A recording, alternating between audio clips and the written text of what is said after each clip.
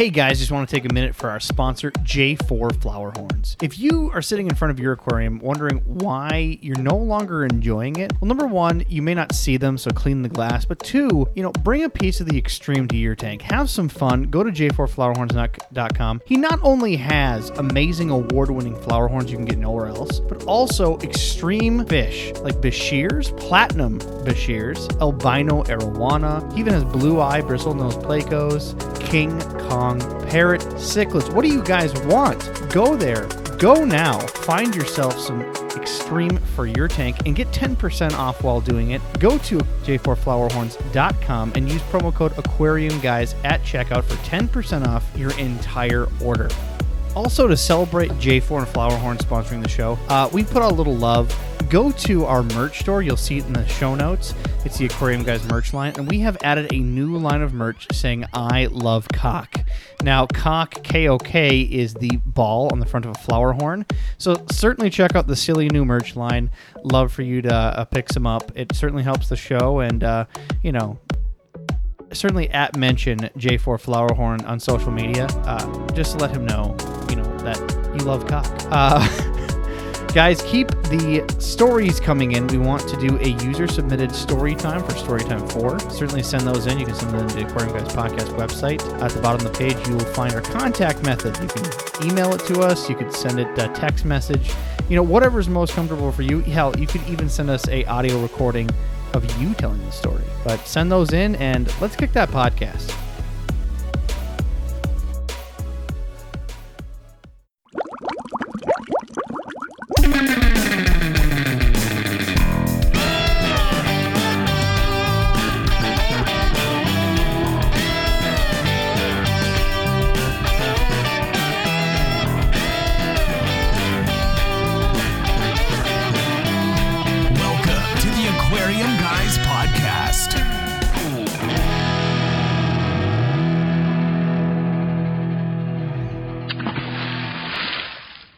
Welcome, guys. Adam, we lost Jimmy. What did you do? Did you shit on him? No, that's your job. I mean, I feel like it's everyone's job because he's not here, and that's part of being... It's an obligation that we have to do is shit on the man. But unfortunately, our normal host, Jimmy, is out with according to the text message, I have to take a peek here, a 99.6 fever. And he says he doesn't want to give me the COVIDs. So No. He doesn't care about you. He cares more about your wife. Okay, thank you. I mean, we do have to paint that out. He would normally cough in my face. So there is that. Well, ladies and gentlemen, sure?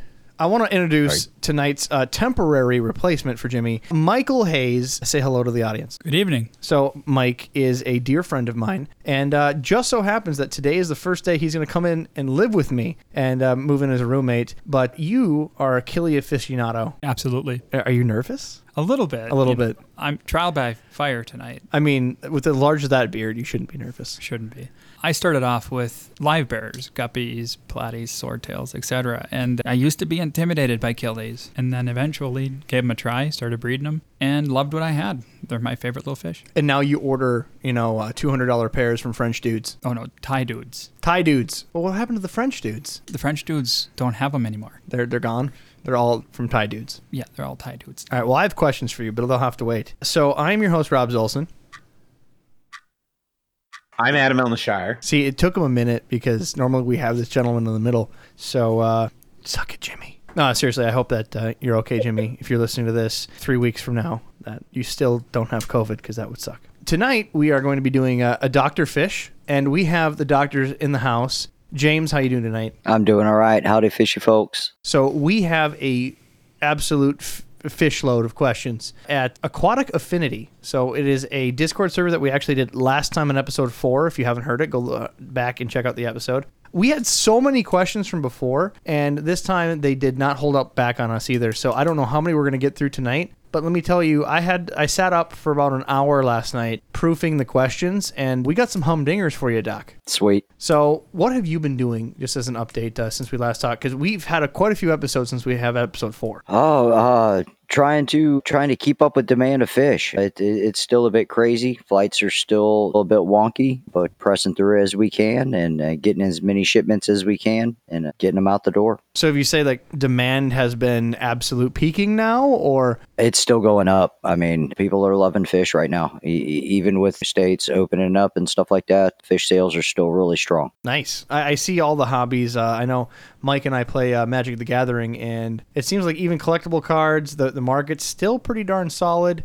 All these indoor hobbies. I work as an IT professional, and I talked with these people that have a RV sailing place, and they said they're out of RVs for the first time since they've been open. Oh, wow. Just blown out. So people are finding ways to stay inside and be COVID friendly.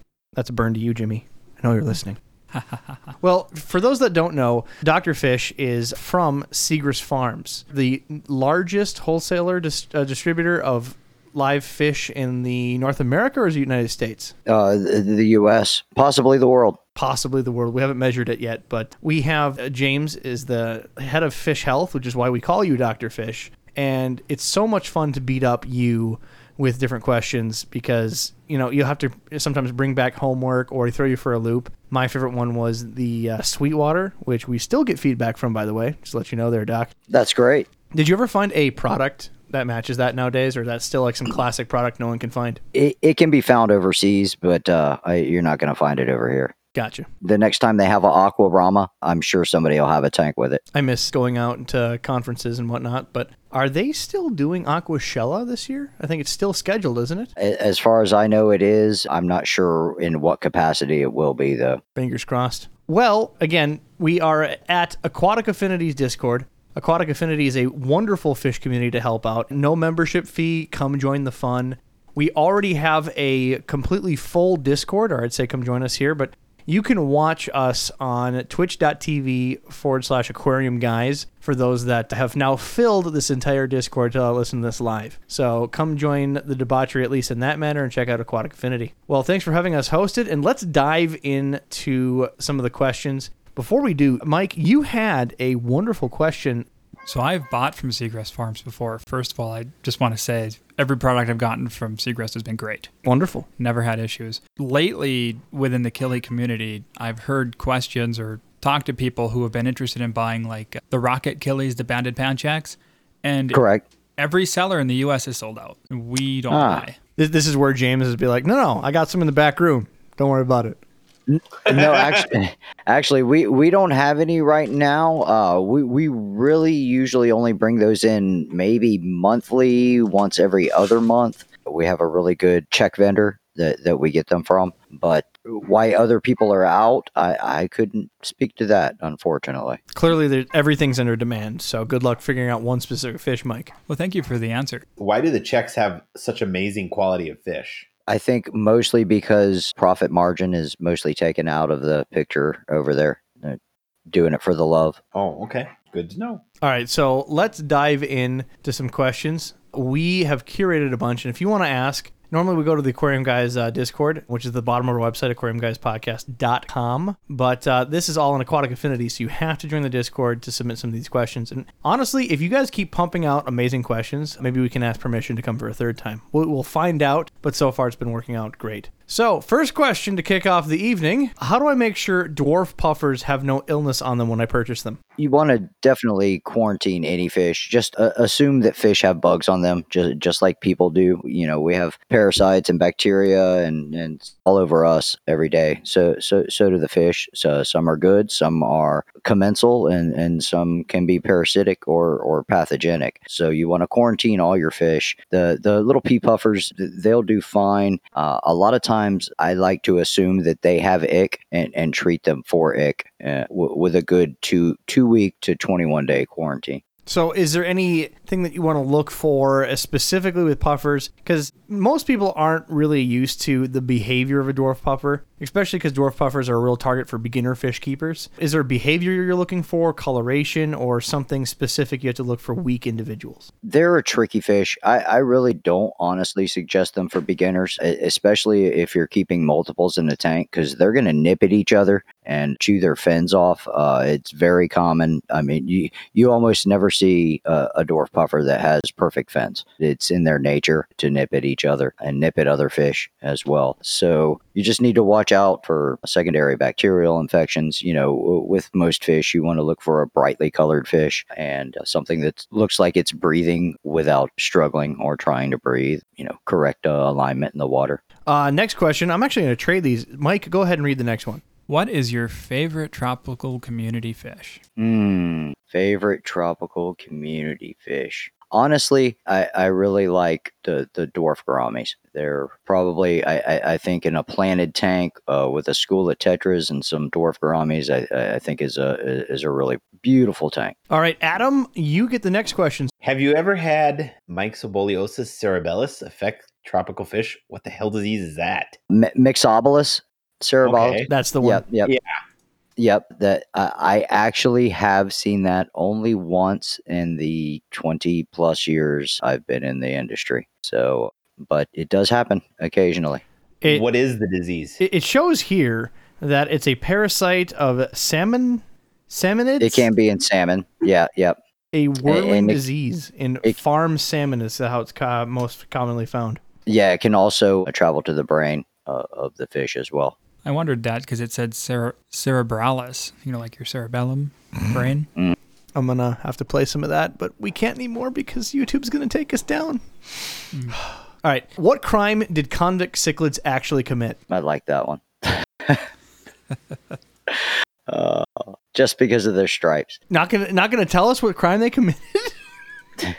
Oh, wait. Okay, fair enough. I'll answer this one. Breeding too fast. All right, moving on. What, in your opinion, is the definition of a perfect tank? I like, personally, heavily planted tanks with a few schooling fish. That, and above all else, you are Dr. Fish. You like a healthy tank, number one. Obviously. That is low-hanging fruit there. All right, your turn, Mike. I like this question because I've had this question in the past. It's how to get rid of string algae in a shrimp tank. All the medication I see recommended, using said medication in a shrimp tank is not recommended. Yeah, I would definitely agree with that. Typically, what you're going to be using to do that is copper. It's some type of copper-based medication, regardless of what they call it.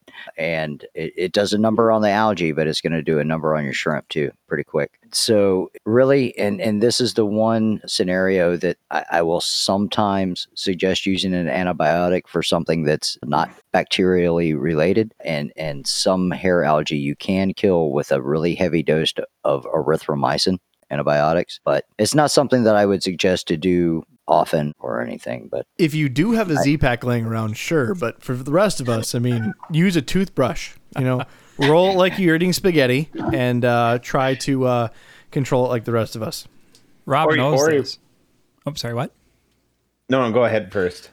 Rob knows this because I gave him some stuff and it gave his tank string algae. You had super herpes when it came to this rare string algae. It was kind of blue, and for some reason, the only thing I had left to do was bleach the tank. I didn't think I needed to get it looked at. So you need to get your shit looked at, Michael.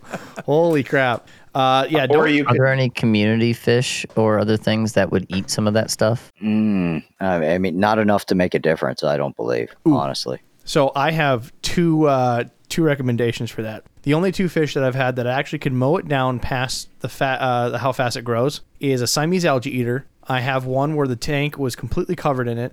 Put, say, 8 Siamese algae eaters in there. True ones, not the fake ones, and just blew it apart. I don't have a shred left. The other one that did a decent job, not quite as good, was an American flagfish. Other than that, I haven't had much besides eating some of it. They won't really attack it besides those two fish. People a lot of times like mollies. Well, sure, mollies will, but they're not going to, say, bring down the population. They're just going to trim it. Yep. You also forgot something, Robs. Oh, no. Adam's special plant can outcompete hair algae. Ah, that is. Speaking of which, did we finally identify that special plant? Nope. I want some of it. I did get permission from the DNR that we can inspect it without them having to have recourse on us. Oh, okay. Right. So we'll have to have them take a peek-see. Okay. So they aren't gonna confiscate it? No, but they will put you in jail. So it's different. But only if you give them your little black book of people you know. A little. Nope. A little note to people listening live. This is going to come out a lot later, so it'll probably be old news by the time you get this. The whole thing we talked about a couple weeks ago about someone having mothballs and was finding zebra mussels inside. Public service announcement, that has certainly blown way out of proportion. A lot of people have been finding it in a lot of different pet stores, and now DNR certain states have been going and essentially broad spectrum blanketing, hitting every pet store, and having essentially like a cease and desist letter where they walk in saying you must bleach your mothballs. Florida has been very aggressive. I have friends that have had people walk in, force them to destroy it. In North Dakota, we bleached all of our mothballs. Yeah, in Florida, they're that aggressive, but also like even in North Dakota here, we had them come to local pet shops, the PetSmart, stuff like that, and hit them hard as well. So check your own supply. If you bought mothballs within the last 2 months, I mean, go through them, pull them apart, pick them. You do not want zebra mussels in your tanks. Mike is writing down notes. Bleach my shit. Wait, what is that? Bleach your balls. Public service announcement from the aquarium guys is bleach your balls, ladies and gentlemen. Don't forget to bleach your balls. And one thing I would suggest, if you do have mothballs in your tank, bleach your siphon water until this is all over. Is there a certain amount of bleach? If you can smell it, it's probably going to kill the mothball. So that's a good standard to go by. It's like $1.50 at the dollar store for a gallon. I'm pouring that shit pure. I mean, that's just me. Yes. I'm not going to ask questions like, how much do I put in? I'm like, enough to drown it. Enough to drown it. No, he said bleach your wastewater, your siphon water. So I just was wondering if there was a certain amount of bleach you should put in your bucket to make it safe, or just pour it in there and it'll kill whatever. Enough like a bubbling cauldron. I agree with that. Spend the $1.50. All right, Adam, it's your question here from Dre. What is Popeye and how do you treat it? And same with dropsy, please. What is dropsy and how do you treat it? Dropsy is caused by a systemic bacterial infection. It can be different kinds of bacteria, so you really need to know what you're dealing with there. Also, Popeye is typically also caused by a bacterial infection. So how do you best treat dropsy, and specifically Popeye? Is it with spinach? Honestly, salt will help with both of those. And more tanks, right? Okay. Yes. For those that have done Dr. Fish the first time, we're going to be putting on a shirt just for Dr. Fish, saying, just with the salt shaker of him pouring into a tank. We gotta work on that. Talk to our art people over at the Discord, see what we can find. We'll have them like do your face up. So you have to send us a nice picture, Doctor. That would be great. Yes. All right. How do I do a dry start method using aquarium seeds? What are the downsides of using them? Can I use other plants with them? And can you suggest a good type of seed, Doctor? I'm not familiar with that. So I think what they're meaning, and again, I'm unfamiliar as well. You take a dry tank with different types of natural substrate, and you take like loose dwarf hairgrass type seeds. You spread them across the bottom, and instead of filling the tank, which it's hard to get those seeds correct, you instead just moisten the dirt, and they'll spring up and shoot up like normal grass. Once you have a start, then you fill your tank and move on with it. And for, I'd say, loose, light seed plants, it's a very good way of doing it, especially for starters like dwarf hairgrass. But I don't know if I've had a lot of luck doing it. I mean, when I think of that, I think of plants like Anubis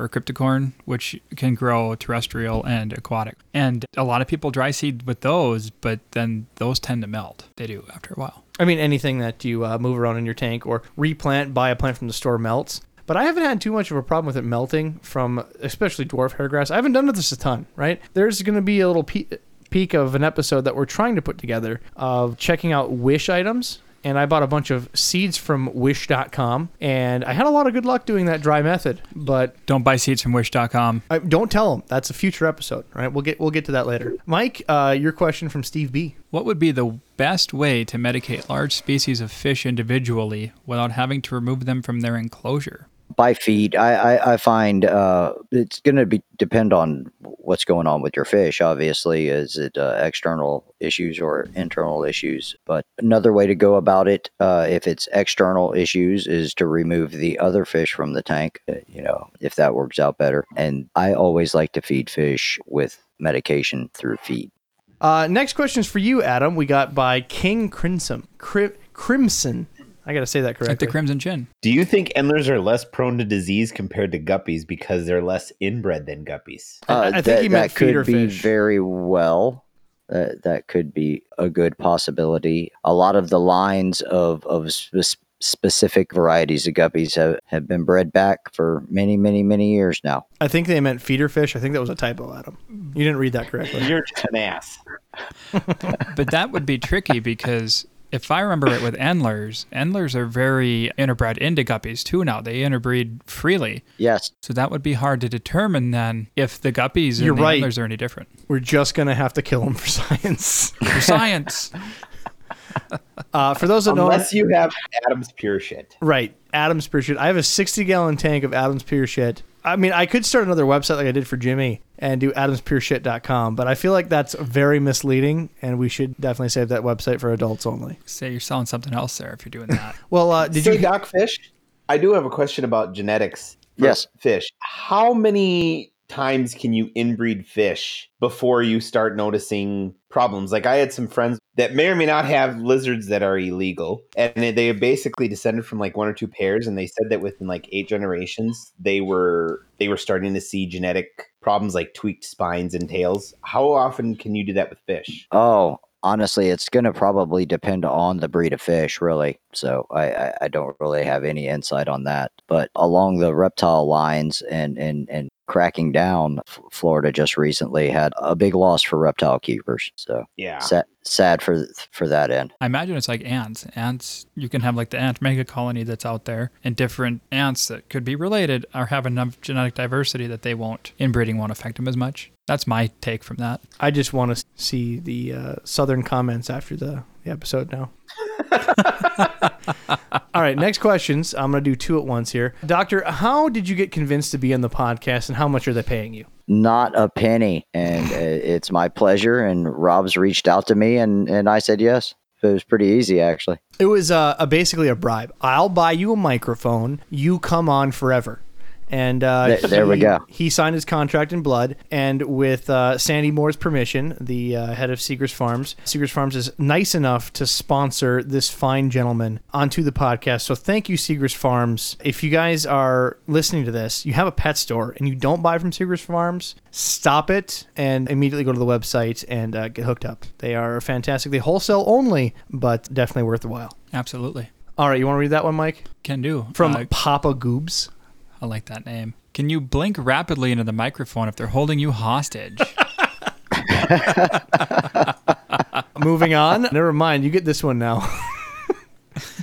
How common is neon tetra disease? I would say it's as common as any other fish disease, honestly. Plastoff can be there, or sometimes it is, sometimes it isn't. Sometimes it's in what we would call a subclinical state, which means the fish has it, but it's not showing any symptoms, and they live their whole life out pretty normally. Sometimes they have a stress event or a repeated stressors and then develop disease. How do you feel salt interacts with scaleless fish? Is it just a rumor, or are they actually more susceptible, thus need half a dose? That's going to be very species dependent. Well, let's pick on- There's let's a pick on a lot of couple. fish that people, for one, scaleless fish is kind of a misnomer because there's a lot of fish that people consider scaleless fish that have scales. So, scats and monos, I see a lot of people put those in the scaleless fish category. You can keep those in full salt. So that's, I would say it can be just a rumor, but with some fish,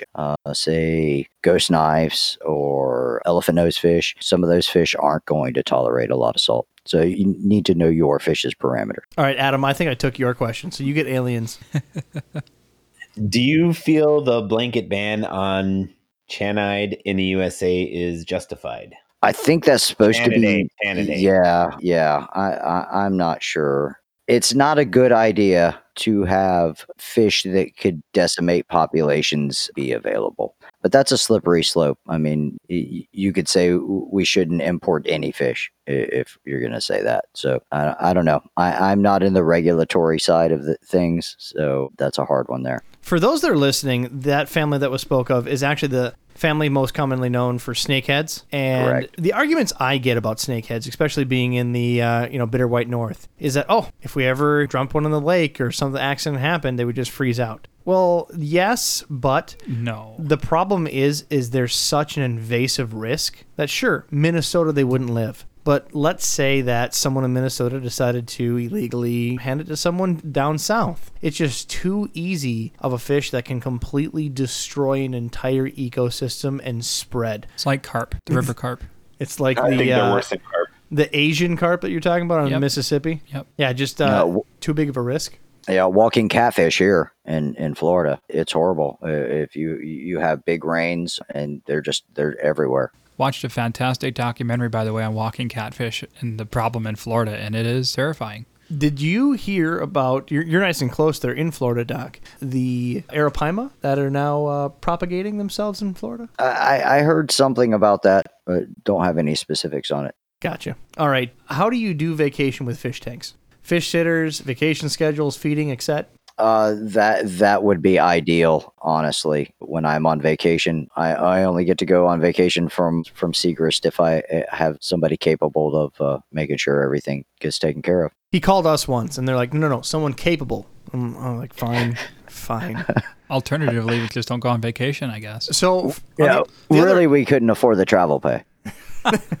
yeah, I mean, we tried. But on the other hand, that's how you take care of vacations for Seagrass Farms. For those that are listening, a couple ideas for your tanks are, how long is the vacation? Is it going to be a week, 2 weeks? Is it going to be only a couple days? If it's a couple days, I mean, it's okay to, I don't want to use the word starve your fish, but fast your fish. People should be doing that on a regular basis anyway. If I'm feeding 6 days a week, 7 should be fasting, in my opinion, for most tropical species. A few days it's not bad at all for your fish. It can do a lot of good. Give the tank a break, give your filters a break to catch up, and you wouldn't believe actually somehow you'll get like a big plant burst for no apparent reason. I would agree with that. And there's enough microorganisms in tanks, too, that the fish could feed off of those for a few days if they have to. And if you don't want to, use the automatic fish feeders. They're set for different amounts that you can test. They're on little watch motors. They're a fantastic use, but don't get lazy and just be like, oh, I'll just keep topping off the automatic feeder when I get home after the vacation. Don't use automatic feeders as an excuse to feed your fish. That's your time to inspect things, to make sure things are going okay, and interact with the fish, because there is their only human interaction. Otherwise, I have a lot of problems where people put on automatic feeders, they walk by and their fish disappear. Well, there's no interaction. What positivity do you bring to the circle besides scaring their asses? So feed your fish. Take it as your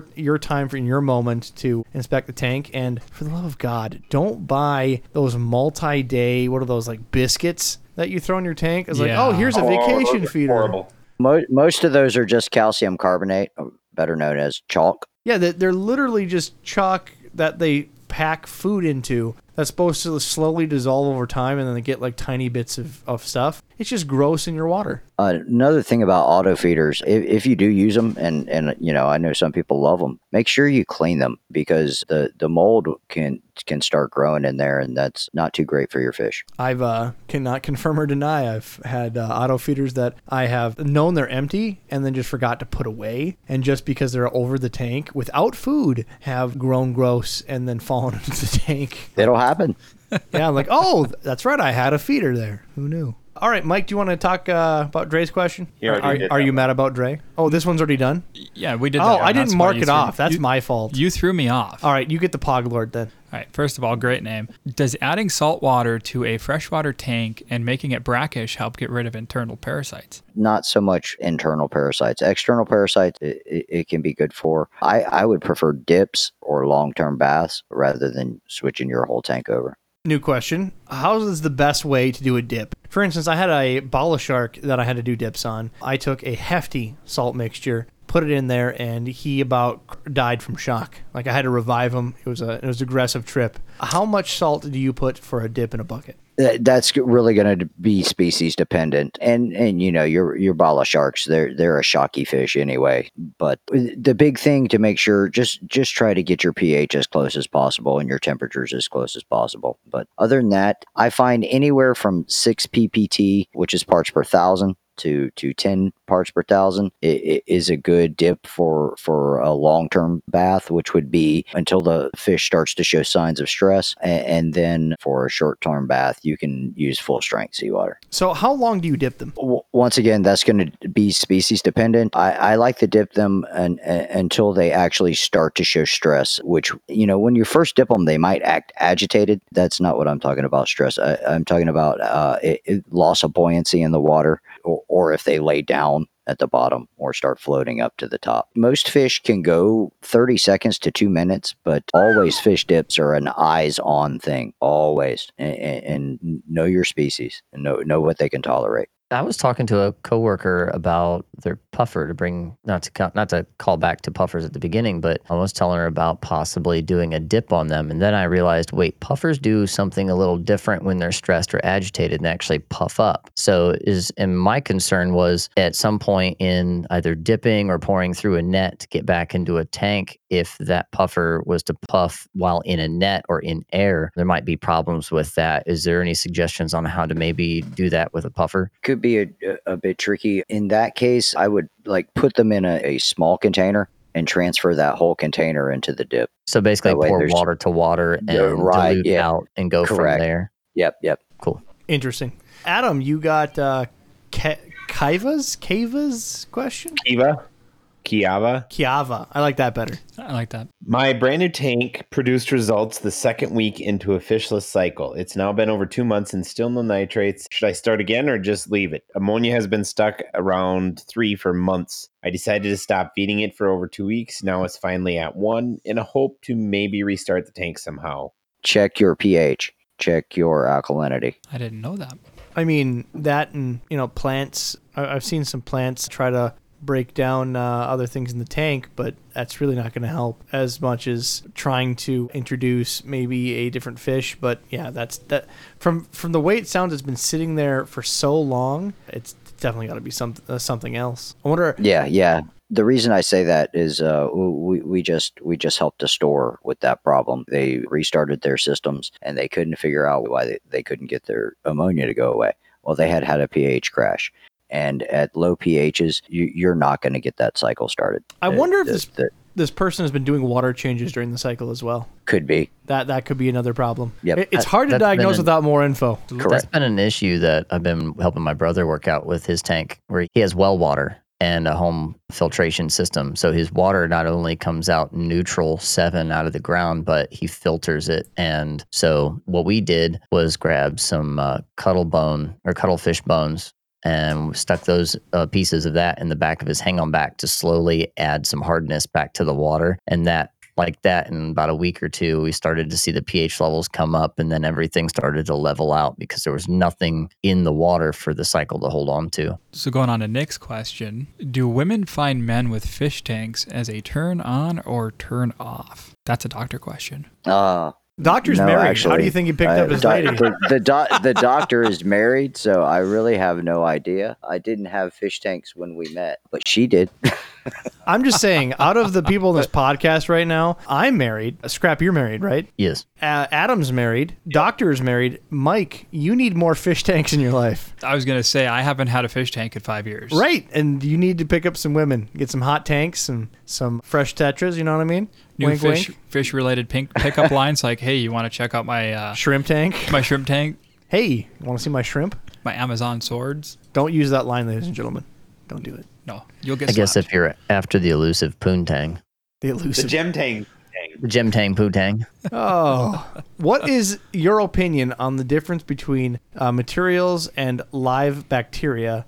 Difference between like a product like Flomax and EcoComplete. Now, the doctor has said before that he's not going to recommend one product over the other. Instead, he'll give you differences. So it is up to you how you'd like to answer this question on live bacteria. Yeah, I always like to use a liquid live bacteria, and I know some people say there's some dry products out there to work, but I know for a fact there are dry products out there that feed your bacteria and really get a system going really quickly.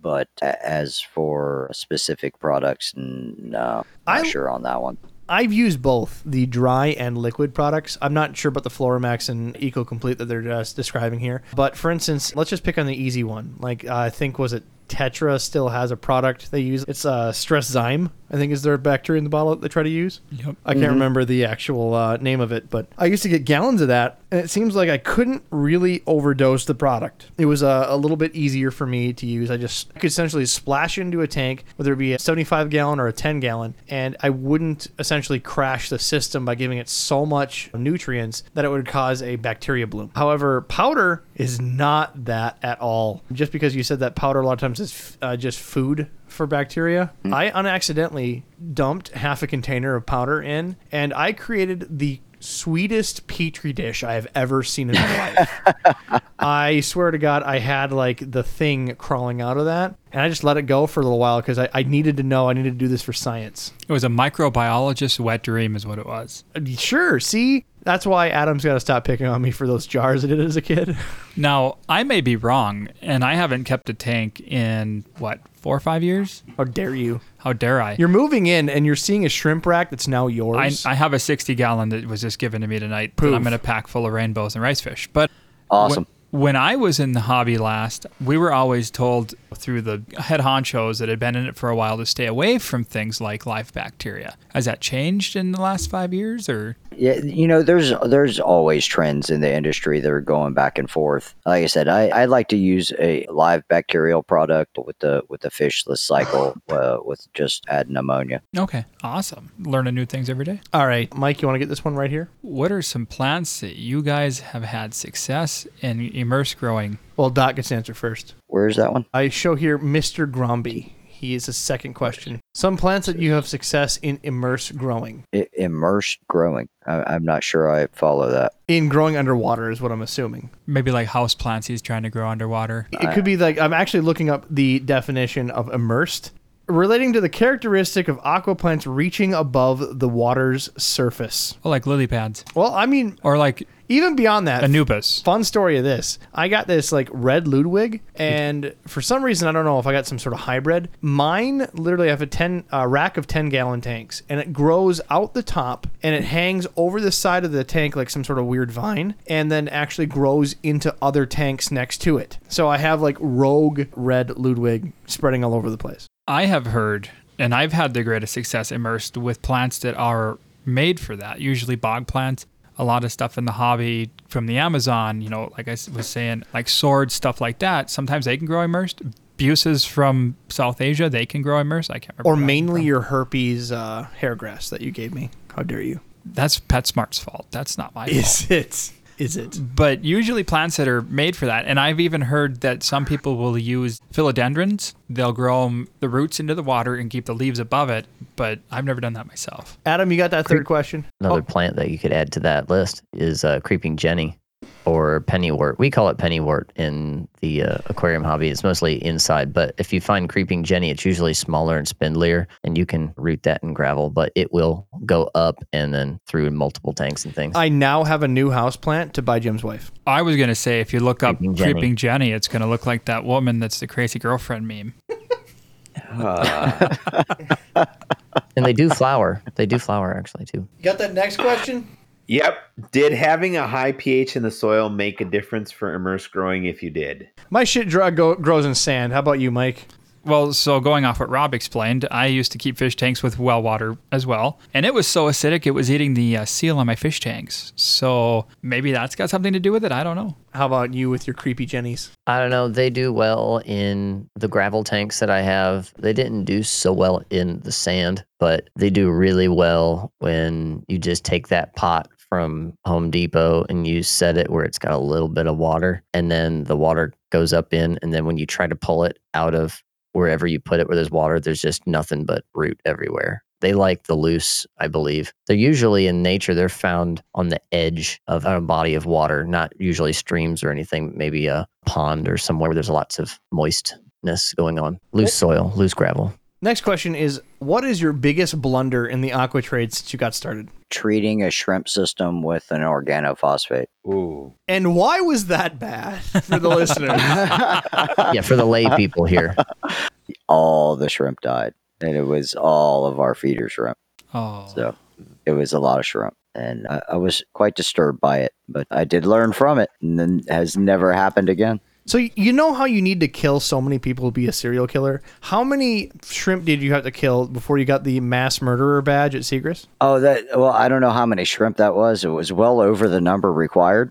But we used to always say 1,000 fish, All right. But that was 1,000 shrimp per tank. So, Ooh, and how many tanks? oh, it was a bunch. Ooh. Too many.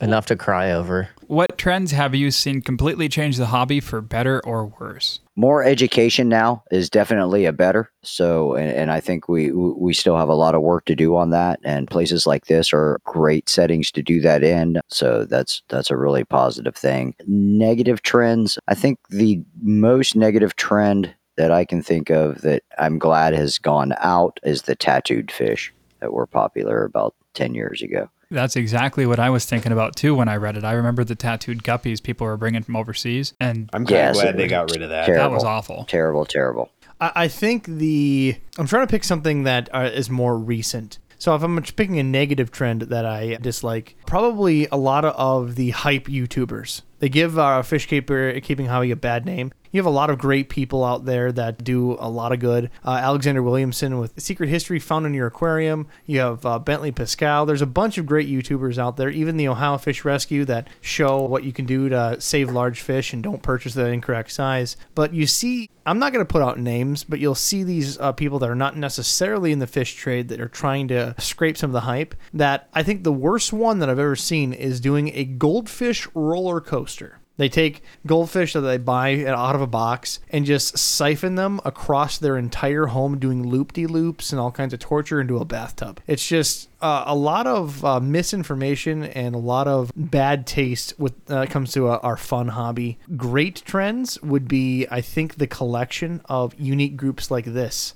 Aqua Affinity. They not only are there to help you live, like you can't go to a PetSmart, at 12 midnight and ask a question of what's going on with my fish, much less even when they're there giving you a straight answer. So it's nice having really the community base itself off the back. This whole Discord transition for fish keeping has helped a lot of people get immediate gratification and help when an accident happens. If I may, I would also add one of the best things I've seen in the hobby is the amount of growing it is done. It's not so much with just the people coming into the hobby, but talking to Rob earlier on the way here, I remember a few years ago where we thought it was impossible for there to ever be green shrimp, like the jade shrimp, and now they're there. And so it's growing in terms of diversity. Faster. It always has been growing, but just at twice the speed. Right. We never thought we'd ever see them in 10 years, and here we are now, and we've got them. Ta-da. All right, you got the next question, Adam? What were some of the early fishes that were popular in the trade? Early fish is popular in the trade. Swordtails, platies, guppies, that's going to be tetras. Neons have been in the trade forever. But yeah, that's going to be swordtails, platies, mostly the live bears. I say if I'm going to pick on a few others. Goldfish are the staple because they could be transported cold. They used to have rail cars with ice blocks to drip fresh water so they could transport them long distances. But even after that, they had White Cloud mountain minnows. Yep. They're essentially a tiny carp that kind of look with the same structure as a tetra as far as size and schooling and could be transported just like essentially goldfish at the time. Things that were hard to kill, pretty much. What are happy accidents that you found out completely by messing something up and found out that still worked or achieved a better function? Happy accidents. Maybe leaving the water off too long on a tank that I had treated with salt and finding out that it was actually more beneficial than harmful. That's a tough one. Happy accidents. I'm going to say that random objects can be great breeding habitats. Good one.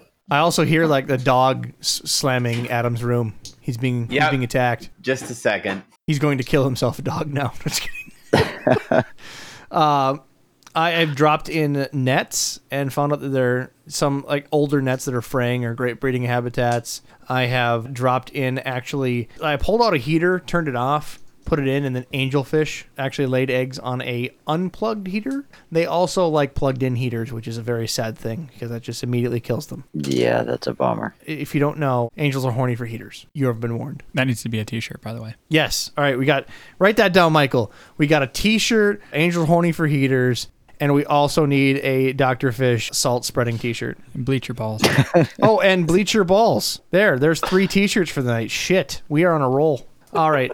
Have you done something for a long time, found out later that you've been doing it completely wrong, and how did you learn from that? The unhappy accidents. Yeah, no doubt. That's a hard one. Don't use organophosphates on shrimp. That's gold. That's gold. What fish trend would you Thanos snap and delete from the hobby if you could? We are a lot about fish trends tonight. I'll give you another one. The dyed fish. I'm not a big fan of that either. I'll Do they pick. still do that? Yes, with very few fish. Arowanas, you can get pink and blue still, and there are some imported the skirt tetras.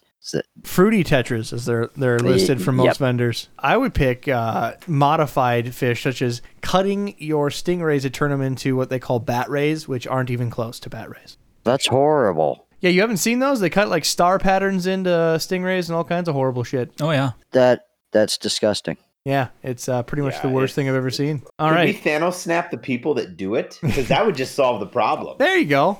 There. That'd be nice. Ta-da. You want to get the next one, Adam? What has been a couple of nifty tricks you picked up throughout the years that has been substantially easier? Well, number one, you take your fish fillet and you roll in the egg before you put it in the batter. The shore lunch, best for whitefish. If you want to do a salmon, smoke it. Don't be a bitch, you know. But on our level, I'd say recirculating systems have made things easier. Even though old school drip and go systems where the water comes in, goes through the tank, and then goes straight back out to waste, you have the most control of your water parameters there. But number one, it's very wasteful on water, and it's harder to filter that water prior. So I'd say recirculating systems. What are your thoughts on predatory fishes of Florida learning how to hunt lionfish? I didn't know this either. I know that's an issue, but I didn't know this. I need to Google this shit. If there's actually predatory fish hunting lionfish now, they got smart enough. Yeah, I don't know. They've had 30 years, and the lionfish are doing nothing but getting more and more. So I don't think it's going to be very effective. It sounds like the anaconda problem. My anaconda don't. Wait, So wait, do sharks eat them in the wild? I don't think anything really eats a lionfish, does it? just you, Adam. Just you. I don't eat it. I just brushed against one by accident. Ouch. You should see. I have my cousin in the audience right now, and he just gave me like the oh shit look. It wasn't really brushed against. It was more grabbed because I forgot I put it in the tank. Oof. Yeah, refer back to Storytime 1 if you want to hear how he got bit by a lionfish. I'm sorry. Would you like to buy a fish, sir? All right. The Pog Lord wants to know, what's the best way to deal with zebra mussels once they're already in your tank? I feel bad for you, homie. Yep. Burn it. Yeah. Bleach. Yeah, he's not wrong. Zebra mussels attach to everything. They have a very vivacious breeding habit. They can survive in almost anything, including urine. I mean, not going to say how I know that, other than we have zebra mussels in Minnesota. I was going to say, we could do the Minnesota method where you park a guy from the DNR outside your house and he puts up a sign and says, I got to check your water. Oh, that's rich. We got this one, Mike? Do you have any feeder fish or inverts you grow out to feed to other pets? Do you raise them and culture them? We do not raise any feeder fish ourselves. Comets are commonly raised up in Arkansas. Millions and millions of feeder comets raised out of Arkansas. The common guppy is raised down here, but we don't do any of those ourselves, no. Arkansas seems to be like a central hub of fish farming in the agricultural world. I was searching for other podcasts that was talking about fish farming, and so that makes a lot of sense to me when I hear that that's where they come from. Yeah, comets, fantails, not a whole lot of arandas or fancy goldfish. We've only had a few places try that here on a commercial scale, large scale. Haven't been successful, but looking forward to somebody that's able to make it stick. We did get a clarification on the emerged comment. Emerge growing like Anubis or Amazon sword out of the water like farms do. Then I think my answer stands true that my red Ludwig outside of water like that worked out pretty well for me. So, Adam, you got this question from Odin. Hey, so I have 3 Ranchus, and one of them appears to have a cloudy eye on one side. The other Ranchus are completely fine, and so is that Ranchu with the cloudy eye. I'm worried that it could be a health concern. It could be. It could be age. It could be fish actually do get glaucoma like people can, or it could be a cornea. Even they can also get cornea. So really hard to say without more information on that. But if the fish is eating fine and swimming fine and shows no sign of stress, I really wouldn't change anything you're doing, honestly. I don't advise bringing your fish to your nearest dealer either for their glaucoma. Are you sure? They need a card for that. All right. Excuse me. I would love to see that. Being like California, be like, bro, what? My fish is glaucoma. Can I get some weed? Can I make that happen? He's like, yeah, dude. And he just slides you a card. Like, that's the shadiest deal of all time. Think you'd need some RSO for that. Something. So what fish are most likely to be albino by mistake in either just breeding by accident or in their natural habitat? I have no idea on that one, unfortunately. I don't know either. I know I'm assuming like some native fish, you see catfish a lot more often become albino. Otherwise, you don't hear about albino sunfish, northern bass, but you do hear about it on catfish. It's probably like fish who have been bred so often, like guppies. Maybe they have a gene in there for albinism, and it'll just pop up at one point.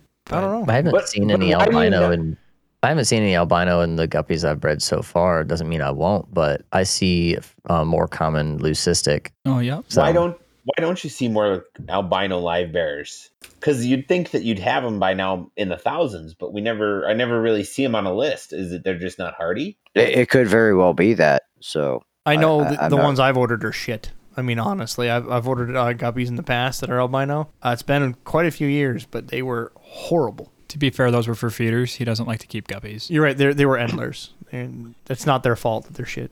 Go yourself, Robs. What aquarium fish taste the best? all of them. All of them? No, I mean, like, if you were to pick one, like, I got to say, I've been thinking about farming out some convict cichlids. There are some recipes. If you Google it, they actually have some recipes on how to cook your convict cichlids. I would say, honestly, lionfish are supposed to be sublimely great. I haven't eaten them myself. I know a lot of people at Seagrass that have and said it's really wonderful. And also triggerfish. Lots of people eat those down here in Florida. So if your chef comes out with half of his body limp and he's like, "Did you like your fish?" You know that Adam made your dinner. Well, considering that cyprinids, or if I'm saying that right, danios and stuff are just little bitty like walleye or whatever, I would assume they'd taste good. Hit it up, Mike. Should we be preventively medicating wild-caught fish? How does the risk of creating immunities for the pathogens they carry hold up versus using wide-range meds on captive bred fish? Well, you've got both sides of that. You've got your tank raised fish that haven't been exposed to all the microorganisms that wild fish have been. Of course, typically that wild fish isn't in the water that wild fish came from, so you can throw that part out. But then also, your wild fish haven't been exposed to anything that your captive bred fish been exposed to, typically, possibly. So you have to look at both sides. I do suggest quarantine. I do suggest salt baths. Formalin is good for especially wild caught fish. Some type of worm medication in a feed is always good, especially for wild caught fish. All right, Adam, you got Dragoon Master 77's question. What is the best way to breed clown killifish and CPDs? Not together, obviously. And how should I set up and what should I put in my summer tub? I live in Minnesota, by the way. I'm going to let somebody else field that one. I've never bred either of those. You got it, Mike. You bred these things. I've bred them. So the best way I've found with clown killies is, if you're asking us what you would want to do to get them to start breeding, I've found frozen Daphnia, and if you cut up some bloodworms, that'll usually do it. I keep them in a separate 2 to 5 gallon tank, completely bare with Rob's wife has been nice enough to give me breeding mops. Breeding mops. So she makes them using like little balls of styrofoam and then covering them in yarn. And I've used those, I did that when I bred, I guess I can't remember the name of it, but it was like the clown killie. It was a killie. It was an It epiplatus. was the red chin killie? The red chin killie. There you go. There we go. Same breeding habits. Exactly Very the similar. same. And I had them breeding like rabbits. For the CPDs, if you can see the eggs, Wait, we have beginner listeners wondering what CPDs are, and it's not an STD. No, sadly, it's not. Although it does itch. Some people like it, though. They buy it. It's celestial pearl danios. They're also like a cyprinid. They're a type of minnow. Their eggs are very small, but I would have to say, having not bred them myself, they shouldn't be any different from killies. I've bred them, but never intentionally. So they've Oh, so you can they've answer it. scattered in my plants. I've never done much with them. They just like, oh, they're breeding. How cool. I highly recommend taking the eggs out if you see them doing that, if you want them to be successive generations. They were wonderful caviar for my breeding plecos. Plecos love them, and it's not $60.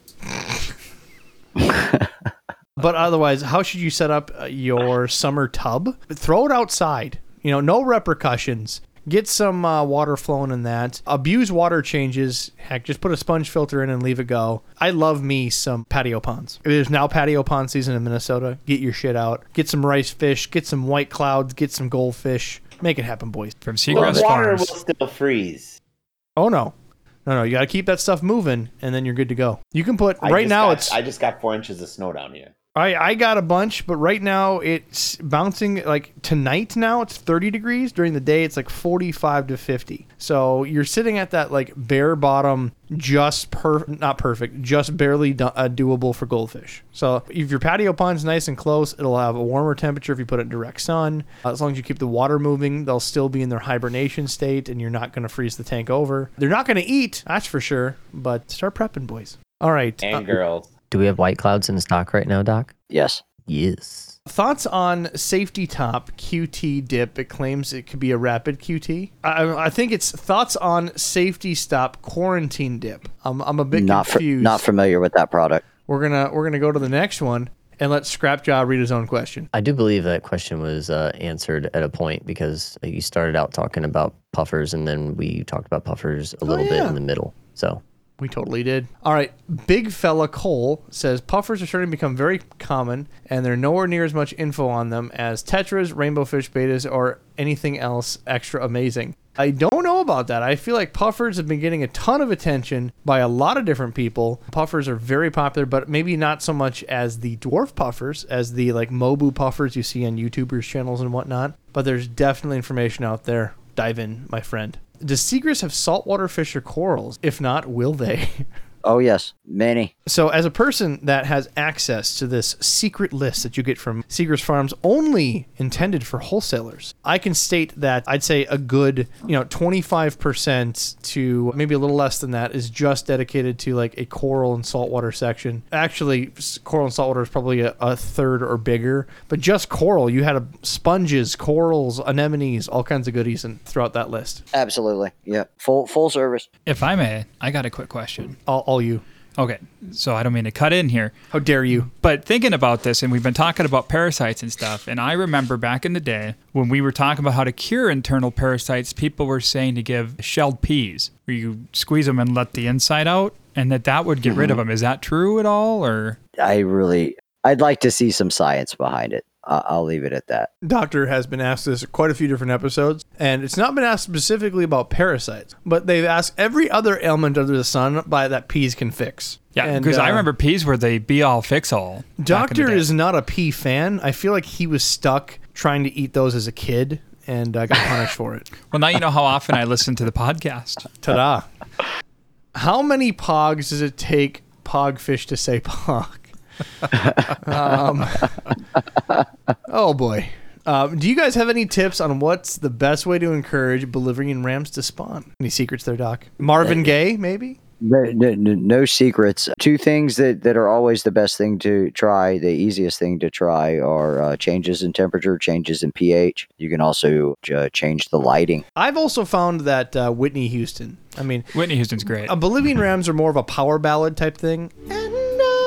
No, Celine Dion. Is that it? Oh. Yeah. Well, that could get any fish to spawn. That's just cheating. That's like a skeleton key for cichlids. Oh, absolutely it is. Do you guys have any saltwater tanks or just freshwater? When you say you guys, I'm going to go with everybody here. I, at this time, don't have saltwater tanks. I do want to start getting into saltwater jars. I find that to be crazy fun. Now, Doc, you don't have any tanks at home, do you? I have no tanks at home right now. I have a planned tank, but I will have a tank.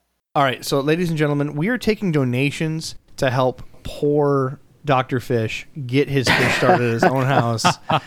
You can send that to P.O. Box, aquariumguyspodcast.com. Website, mark your donation for Dr. Fish, and we will make sure to get his stuff started.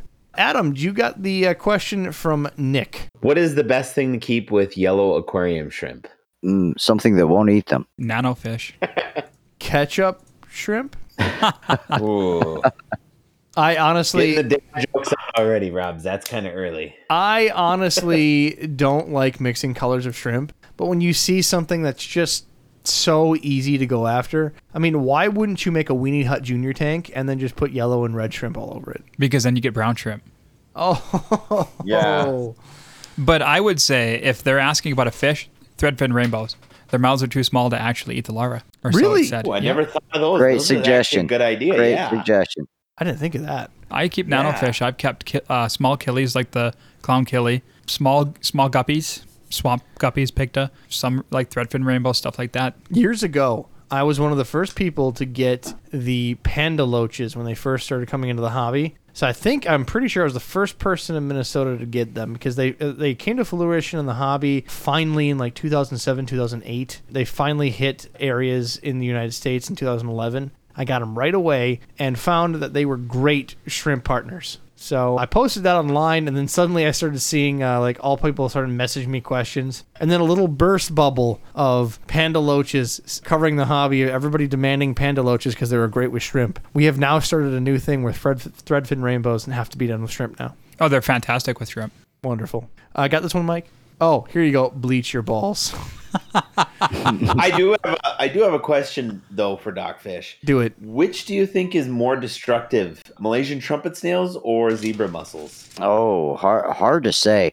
I can say from experience, not with the zebra mussels, but the Asian green mussel has really done a number on our desal plant here locally. Actually, Segrist, it's right between where I live and where Segrist is, and they actually have to hire divers to go down there and scrape all the Asian green mussels off the intakes for the desal plant for our potable water. So definitely say the mussels are an issue. So somebody asked, talking about the mossball, should us non-U.S. fish keepers be looking out for the little pests? I would say absolutely. They've decimated our lakes here in Minnesota. Well, wasn't it they tried to like actually go back and figure out where these came from? They came from the Ukraine. I was gonna say, wasn't it either like the Ukraine or Russia? So No, it's the Ukraine. We don't deal with the Russians. oh, okay, good to know.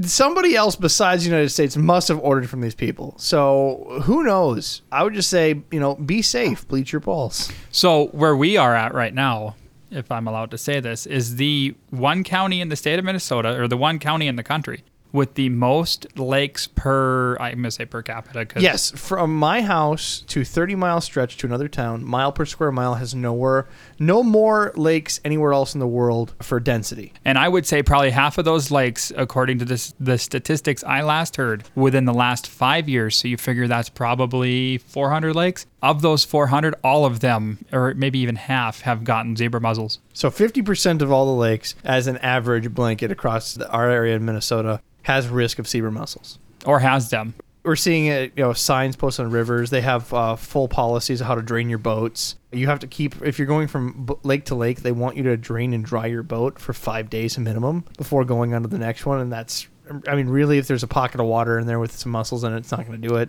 They'll decimate an ecosystem in a lake, and they are. At least Minnesota is first in something. Oh, thanks.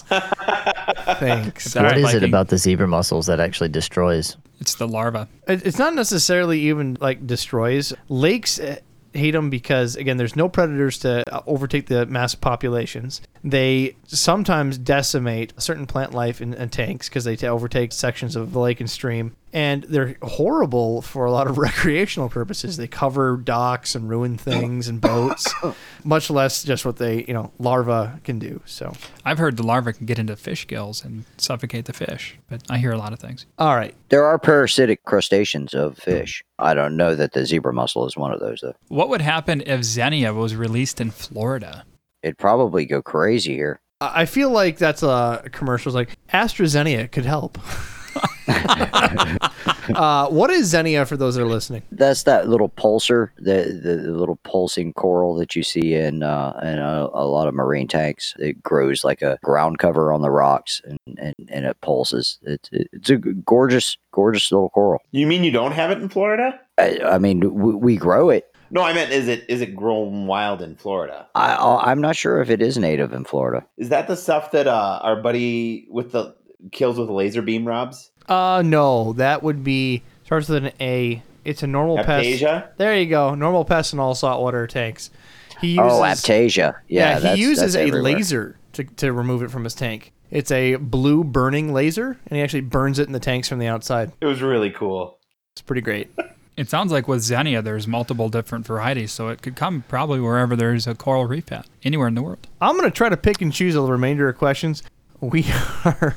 Oh, man. There's some spicy ones in here. Has the good doctor seen anyone with this? So apparently one of the listeners back on the Aquarium Guys Discord has posted a picture of what they're trying to cross discus and angelfish together. And I'm going to post this in Aquatic Affinities Dr. Fish question chat. So give me just one moment here. There it is. Have you seen these, Doctor? Is that a legit picture? the shark fin discus? Yeah, we actually have started carrying some high fin discus, what they call high fin discus. They don't have the points on the fin like that, but that I do believe that is just a morph of fish that we actually are carrying now. The high fin discus. The rumor was going around for a while that this was a cross between angelfish and discus. That's how they got this shark fin discus look. Yeah, I do not believe that.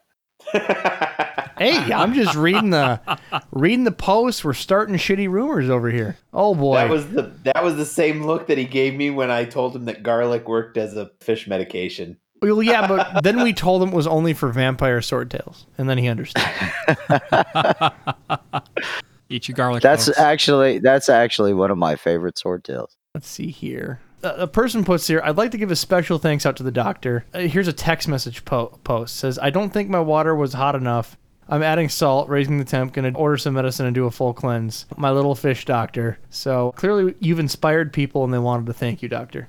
Awesome. Go ahead and read this one, Mike. Do fish, especially guppies, often come in with the nematode camelinus? A few months back, every farm-raised guppy in the UK seemed to be infested with them, but there aren't many people educated on them. Camelina swarms, yeah, you can typically get rid of them with a roundworm dewormer that you can pick up at the feed store. Learning something over here. Every time I bring a group of CPDs home, 2 or 3 of them won't eat, bellies sink in, and then they die within a couple weeks. From there, I tend to lose one every few weeks with no visible symptoms. CPD highly susceptible to certain diseases like parasites? Or are they especially susceptible to existential stress of being a tiny, tiny, stupid fish? They can be a very touchy fish. They don't deal with stress very well whatsoever. I found that my CPDs pretty much exclusively have to have a ton of shade. So much so that you almost dim the light or turn it off. You have to have a ton of places for them to hide. Otherwise, I just have them shit out, period. Yep. If I don't have that, they don't thrive. It's hand in hand with celestial pearl danos. As far as won't get them to eat, yeah, if they're stressed out, they won't eat. They don't have the shade. They're not going to do normal hunting behaviors. It's very odd. And you have to have them school if you don't have enough in there. Or they dither well with other fish if you only have 1 or 2. If someone decided they're just going to be done after their CPDs died. Yeah, those are the best cases for luck that I've had in those scenarios. I would definitely mark stress, at least for the ones after the initial deaths. They say to keep them in schools of 6. I would even go so far as schools of 12. I've always done better with 12. Hey, I'm looking at a 90 with a pile of rummy nose and all different types of nanofish. They did there with all kinds of stuff, but I got another dozen in there. And so. apple snails. No apple snails, just ram's horns. Hey, that discus we were looking at earlier, I found a website that claims to have some for sale, but they're out of stock. They're called a longfin boomerang discus. And it says in their description, looks like a cross between angelfish and discus, but they're not. So there's a little update there on that. Oh, I thought they were jimscrotumdiscus.com. I was going to say, as far as trends go, Jim's scrotum discus have been booming ever since the introductory on the website. Doctor, you can go ahead and check this out. It is jimscrotumdiscus.com, and you guys can find your own scrotum discus. Wonderful. Maybe, we can work on Seagrass getting some scrotum discus in just for the aquarium guys. I would eat a shoe if I got a Seagrass list and there was a line item for scrotum discus. In fact, I might pay you to make that happen, just as a farce copy.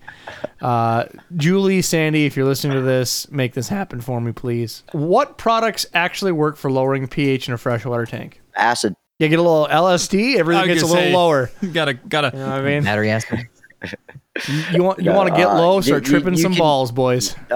It would really depend on how much you're trying to lower your pH, honestly. Is it true that driftwood helps with that at all? It can. Peat can also help with that. So Otherwise, do it right. If you guys want to know if you have just horrible high pH and you want to have that soft pH fish and you don't want to go through the process of acclimating them and going through the work, get yourself an RO unit, strip your water and have just complete RO, and then make sure to remineralize the water. If you don't, you're going to strip the slime coat right off your fish. But that is the best way is RO system, remineralize your water, and then you're clean and ready to go. Okay, I don't know who said it on the last Dr. Fish, but how do you say that, Mike?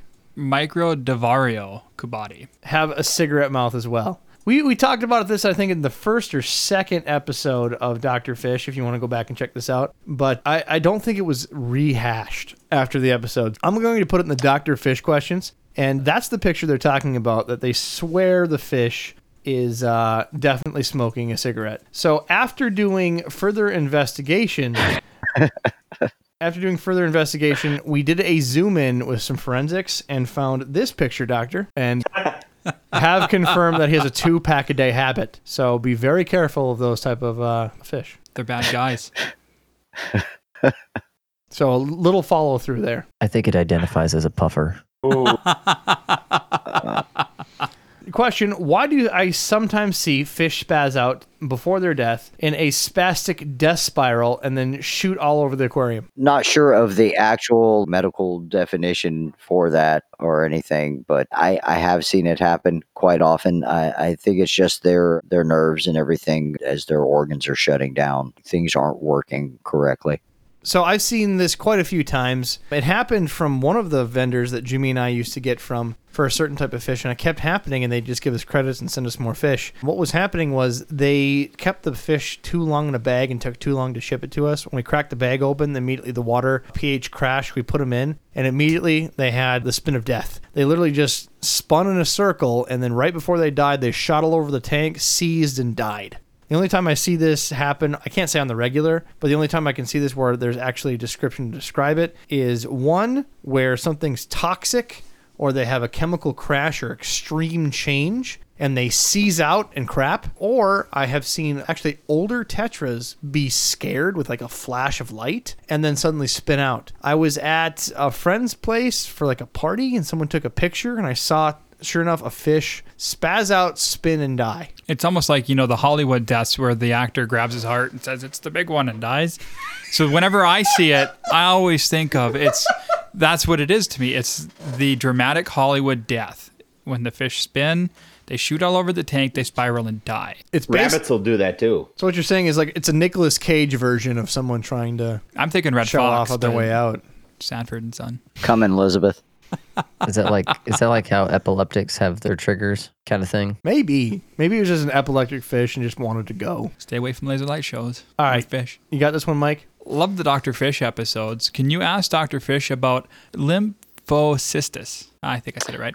Yes, lymphocystis. Unfortunately, once fish have it, they pretty much have it, but it doesn't actually hurt the fish as much as it is unsightly. But if it's a marine fish, sometimes pork fish are helpful at eating it off of the larger marine fish. With freshwater fish, just really, really premium op water quality and very little stress, and it should subside. So is it in the water or on the fish, or does it spread? No, through it's contact? it's actually in the fish. It's actually viral, but it typically doesn't spread to the other fish. Do salt baths help? No, unfortunately, not for freshwater fish, and freshwater bass don't help for saltwater fish. Sounds like herpes. That's what she wanted to know. Done. Okay, that's a video. I will send that to Dr. Fish privately.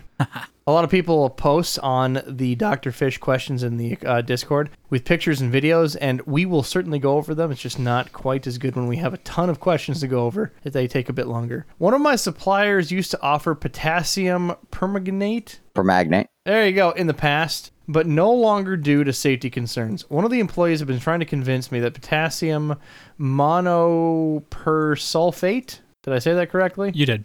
Mm-hmm. Will achieve the same results. I don't trust this guy, so I'm calling bullshit. Are these two compounds interchangeable, or is he just talking straight out his ass? No, they're not interchangeable. The first potassium permanganate is actually still available. Just do a Google search for it. You can get it many places. Chemical Supply. It is a great oxidizer. It's got a large therapeutic index, so if you use a little too much, it's not necessarily going to really hurt your fish. Do read up on its use and calculate how much you need to use to actually get the 2 to 5 parts per million, which is the recommended dosage for it. But you'll have to do a potassium demand test for that first. It's really simple, but definitely read up on using it. Best used for bacterial infections. Not great at protists. These are external infections, not going to help anything internal. And the other chemical is also an oxidizer, but it's more of a disinfectant. So have to be careful with those. So I'm going to change someone's question next. We had a lot of people like, what's the best way to quarantine X? I think the better question is there different ways to quarantine certain species of fish when it just comes to generic freshwater fish? Yeah, definitely. Some fish you're going to want to go ahead and give some treatments to. The other fish you're not necessarily going to want to treat. You're just going to want to observe and watch. All right. Last one would be encountering a odd upper intestinal tract parasite of some sort seems to be common in the species in the last decade. Doesn't seem to ever have free swimming or a contagious phase. But if a dano dies and a dano is eaten by another dano, it spreads. Question is, will Paraparazipro or WTV work as a preventative measure in a quarantine tank? Or is this species just a leopard now? Prozipro is a commercially available praziquantel treatment, which has very little praziquantel in it. So the dosages are pretty hefty. But that is a flatworm treatment. So unless your Danio has some trematodes or a tapeworm, it's not going to be real effective for anything else. I'm just checking for any last-minute questions. Again, for those that have questions for Dr. Fish or any other type, we normally answer questions during other episodes of the week, but we save our specific favorites for Dr. Fish. So go ahead and go to aquariumguyspodcast.com, at the bottom of the website. If you got something for Dr. Fish, put it as an email, leave us a voicemail, definitely voicemail. If you can leave an audiogram for Dr. Fish, bonus points. But send those questions our way. And also check out aquaticaffinity.org. Thanks again for having us tonight. Doc, do you have anything else to add that we missed tonight? No, just any news coming out the Seagrass Farms? Thanks for having me again. We'll continue to work to be able to get as many fish out as possible and try to make everybody happy. So, well, perfect. Again, thanks to Seagrass Farms to let Dr. Fish come on. And, Doctor, please contact me about Jim's scrotum discus. We really would like to have those shipped across the nation. Say Seagrass, see the best.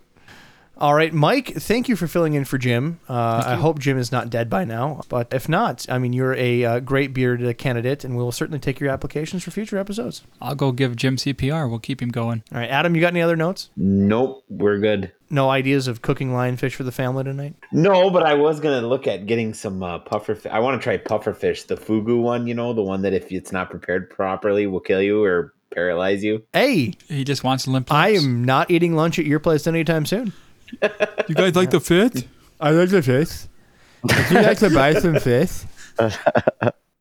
All right, and before we leave, we did have someone wanting to know the tally of T-shirts. So if you could read the list for us, please. So far, we have my personal favorite, Bleacher Balls. Bleacher Balls. In fact, hashtag that shit. It came from us first. Started here. Hashtag Bleacher Balls. Your mom will know what's up. And Angels Are Horny for Heaters. Angels Are Horny for Heaters. I feel like there was a third one, and I forgot to write that down. Oh, that would be, we've got to make one for the doctor sprinkling some salt. So it'll happen. Like the meme. Spread the salt. And then all donations, please mark them for in care of Dr. Fish so he can actually have a fish tank of his own for once in his life. Please do. Dr. Fish is going to kill us. All right, guys, until next time, we will have Dr. Fish back on again. And let's give one last hurrah. Scrapjaw has joined the podcast and been around since about episode 20 and has been our editor since, we'll just call it the beginning. Scrap has been editing every podcast. We've been doing these once a week. He's been our fearless editor-in-chief, and he has to step down due to personal reasons and obligations, and he has been a champion of the podcast. Scrap, here's one out to you, buddy. Thanks, guys. You'll still be around. It's not like we're going to miss you. Yeah, I'll pop in once in a while and stuff, and you guys need stuff, and just hit me up. And if I have time in between things, and the things would happen to be, like last year, COVID it made life kind of easy when the government was giving you money and you were told to stay home and everything. And then this year, all the hours at work are back, and I'm going to be free of all my debt and things, and I'm looking at buying a house and stuff. And so, moving into those realms of life needs my attention because I've never had the opportunity to do that stuff before. So, but you'll see me around. Congratulations. Thanks for having me. It's been fun. I've learned a lot from you guys. So on that Welcome, note, man. we are taking applications for editors. Send your resume to the Aquarium Guys podcast. Not a lot of experience is required. If you like the idea of editing a podcast or want to be a part of the debauchery and, making cool ideas like hashtag Bleacher Balls, certainly contact us. And anybody that is amateur in the editing department or whatever, and you need the assets from the podcast, I am a resource still. So don't think that all of the things that I've created for the podcast are going to die with my exit. They are here. We may have to downgrade to foghorns instead of the bleeps, but we'll figure out a way. Until next time, guys. We'll bleep ourselves. Go yourself.